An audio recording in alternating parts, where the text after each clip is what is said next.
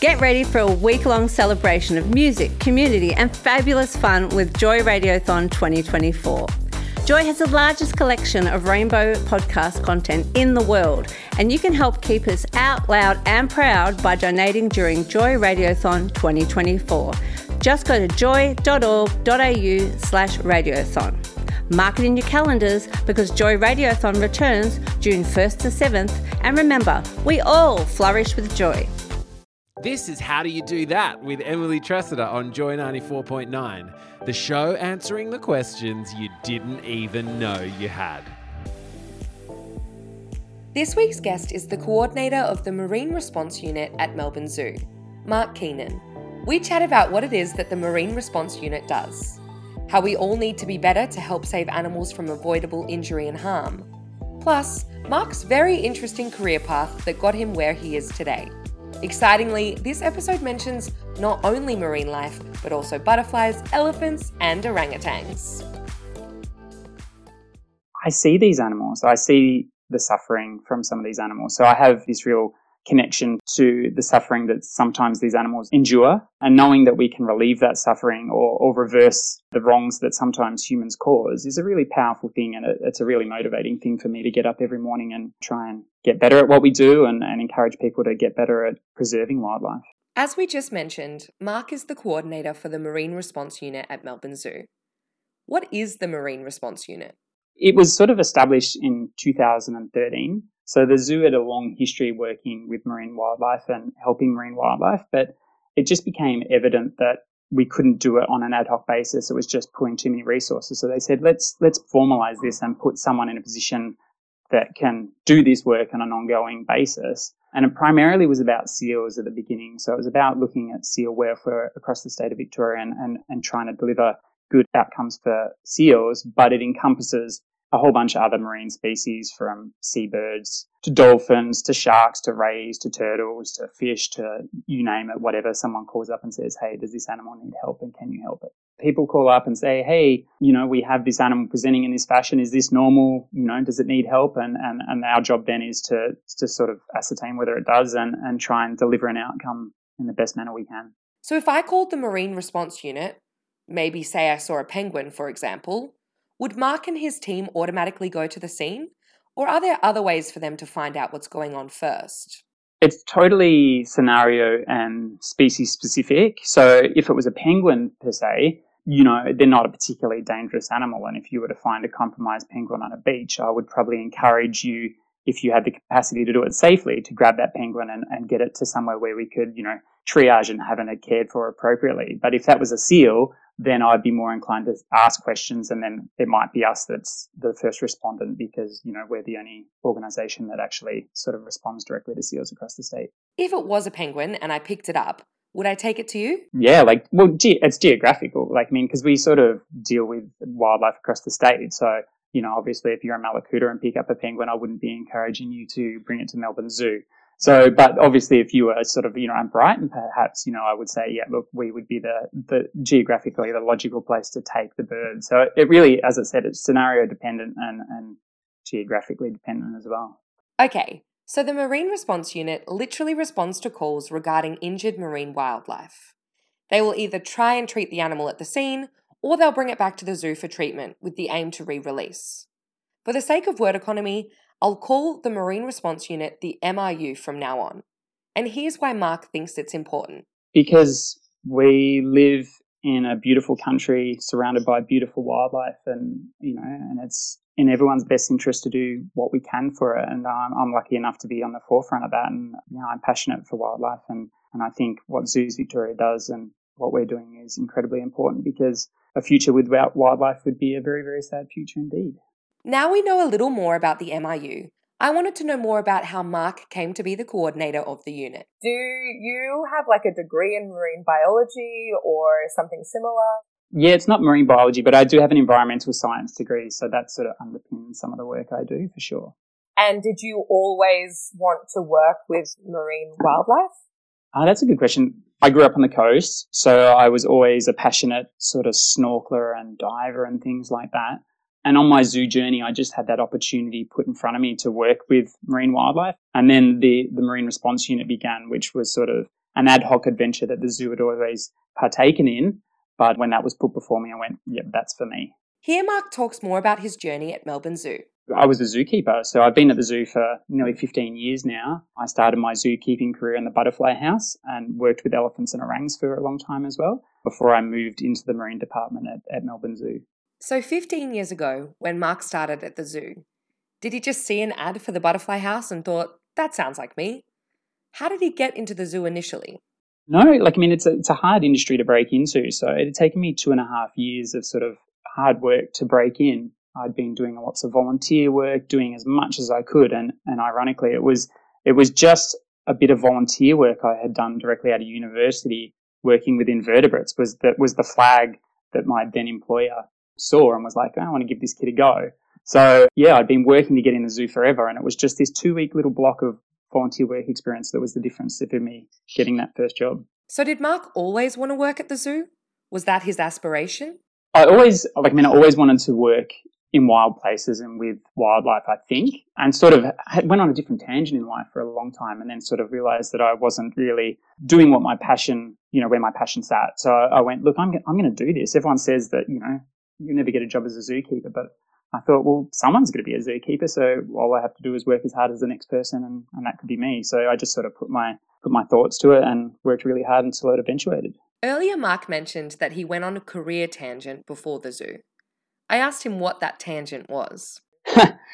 Skateboarding. Really? Yeah, I worked in the skateboard industry for a long time, and it was great. It kept me young, and I really enjoyed that space. But I thought, I can't do this forever, and I really want to get back to working, in conservation and working with animals. So now, this is probably a wild question, but do you think that your work in the skateboard industry has informed any of your zookeeping at all? Wildly, it has. I remember when I had the opportunity to work with elephants, the fact that I participated in skateboarding and had sort of this dangerous background, if you like, or this willingness to throw myself into situations that some people wouldn't. They went, well, this guy's obviously a bit of a risk taker, so, maybe he'd love to come along and work with elephants. Not that elephants are risky, but just sort of saying, they're big, intimidating animals, and this guy's, a little bit different. The skill set of skateboarding, though, probably you don't really need that. You know what? It might sound cheesy, but I often find myself having to balance in precarious positions and climb down rock faces. So at least being pretty stable on my feet is probably a good thing. Like, that's a bit of a borrow, but yeah, maybe. I found it super interesting how Mark saw the benefit of his previous skateboarding in his current role at the zoo, and how those skills and attitudes translated to his role responding to injured marine life. Getting back to that role, I asked how he transitioned from butterflies, elephants, and orangutans to where he is now. I had been working with the marine department at the zoo for probably 3.5 years before the MRU role. So we were sort of undertaking this role on an ad hoc basis, as I said, but then it sort of became a concrete role. And I was fortuitous enough to get that role, and that was back in 2013. So this has been my primary job for 7.5 years now. So a lot of your learning and your skills have been developed on the job in the last 7 years. Absolutely. So, and it's been sort of thrown in the deep end learning. So having worked with seals and penguins and the stuff at the zoo, I had a really good understanding of how they move and how they act and how they think. But, there's a big difference to triaging wildlife remotely or, going out in the field and actually rescuing that wildlife and the logistics of helping that wildlife as best you can. Mark has been coordinating the MRU for 7 years. I asked him what a regular day on the unit looks like. There's no such thing. I can literally walk in and just be completely, unaware of what's coming. You never know what sort of calls you're going to get and what sort of responses you're going to have to undertake. But, for the last 2 days, I was at Wye River 2 days ago and then Queenscliff the next day. And then today has been relatively quiet. So it's been an office day. So you just never know. We're at the whim of the universe, and basically we see what comes from natural events and what animals are sort of under duress. So you do have some days that are paperwork Mark's job. Yeah, totally. Yeah, we all do. And that's good because you have to consolidate all the work you do. And we do a broader range of work. So sometimes it's not just about the rescue side of things. It's about, trying to prevent these things happening in the first place. So, we have scientific objectives to go, well, why does this keep happening and how do we mitigate that? So there's always these other projects that help us do our job better. Mark's job obviously has ebbs and flows. When he is out in the field, though, what are some scenarios he and his team face? I mean, we see lots of different things. We see entanglement, so we see lots of animals caught in marine debris. We see trauma from natural things to things that are caused by human factors. We see illness, we see natural attrition, we see a whole bunch of different things. I can imagine that would be really tough, but also very validating, I guess, to be able to actually make a difference. Yeah, we work with a team. So we have a team here that works so hard, and, we exist on the basis of welfare. So we always want to do what's in the best interest of the animal. So we don't shy away from that. And we see a lot of animals. So it's incredibly validating for all the people who put in so much hard work to go out and, have that moment where you've disentangled an animal and given another chance at life or something like that. So, yeah, we work really hard for our outcomes. And they're not always, animals being rehab and released, but we still think that it's a really wonderful thing to be able to have an animal leave this world in dignity and not suffer unduly. With his team's aim being to rehabilitate and treat animals, or at the very least, offer support to a dying animal, what actually happens if Mark and his team are called out and need to find an animal? Quite often when we are responding, we've already sort of got some idea of what an appropriate intervention would look like.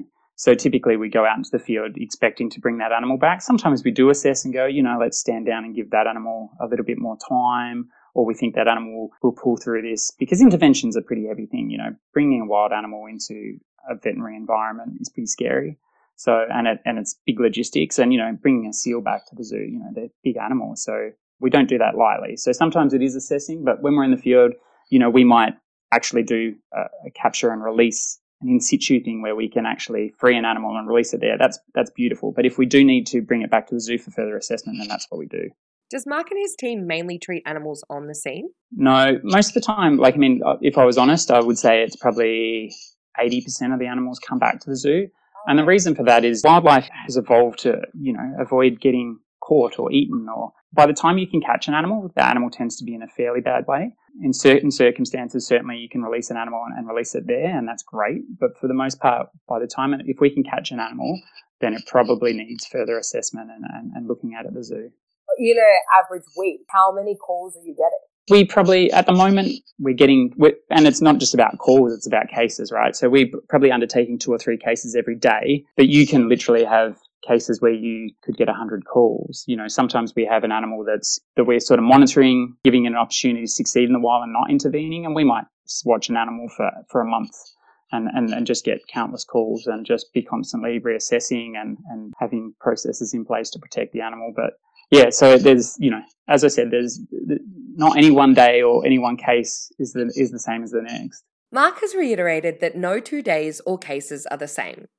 I wanted to know if he could tell me about any particularly memorable cases. In the last 3 or 4 days, we've had a couple of really good wins, which is always super validating it. So we had an Australasian darter. I don't know if you know what an Australasian darter is, but it's a beautiful water bird, and it was on the Yarra River, and it had a baby sock stuck on the end of its beak. And it sounds really ridiculous, right? You're like, it's got a sock on the beak. That doesn't sound like the worst thing in the world. But literally they have a really, really pointy beak, and it's got the finest tooth comb you can imagine on its beak. And it's because they're an underwater fisher, and when they catch fish, the comb sort of stops the fish swimming away.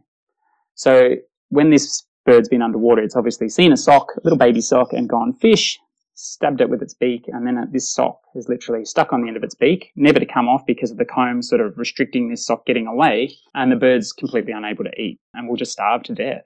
So we got a call about this bird and we're able to catch it, which is no mean feat because they are, Olympic swimmers. They are incredible underwater like a dolphin, and they fly very powerfully. So it took us 5 hours and lots of planning but we were able to catch this bird and bring it back to the zoo, get rid of the sock, and then release it the next day, knowing full well that we were the difference between this bird living and dying. That's wild. And 5 hours to catch it. 5 hours to catch, and that's good. We've taken 11 days to catch one of these birds before.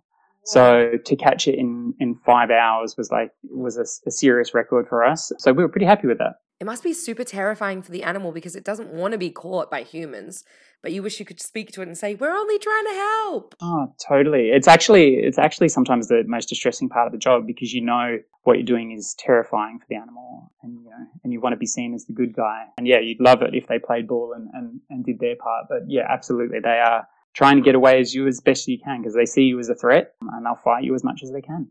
And it's, it's anthropomorphic, it's a human emotion put on an animal, but quite often when we release them, you look for that moment where they look at you and go, actually, you weren't such a bad guy after all. And I don't think it's a thing, but it's actually really validating when you get that look back from an animal on release and they look at you and you go, yeah, we're the good guys.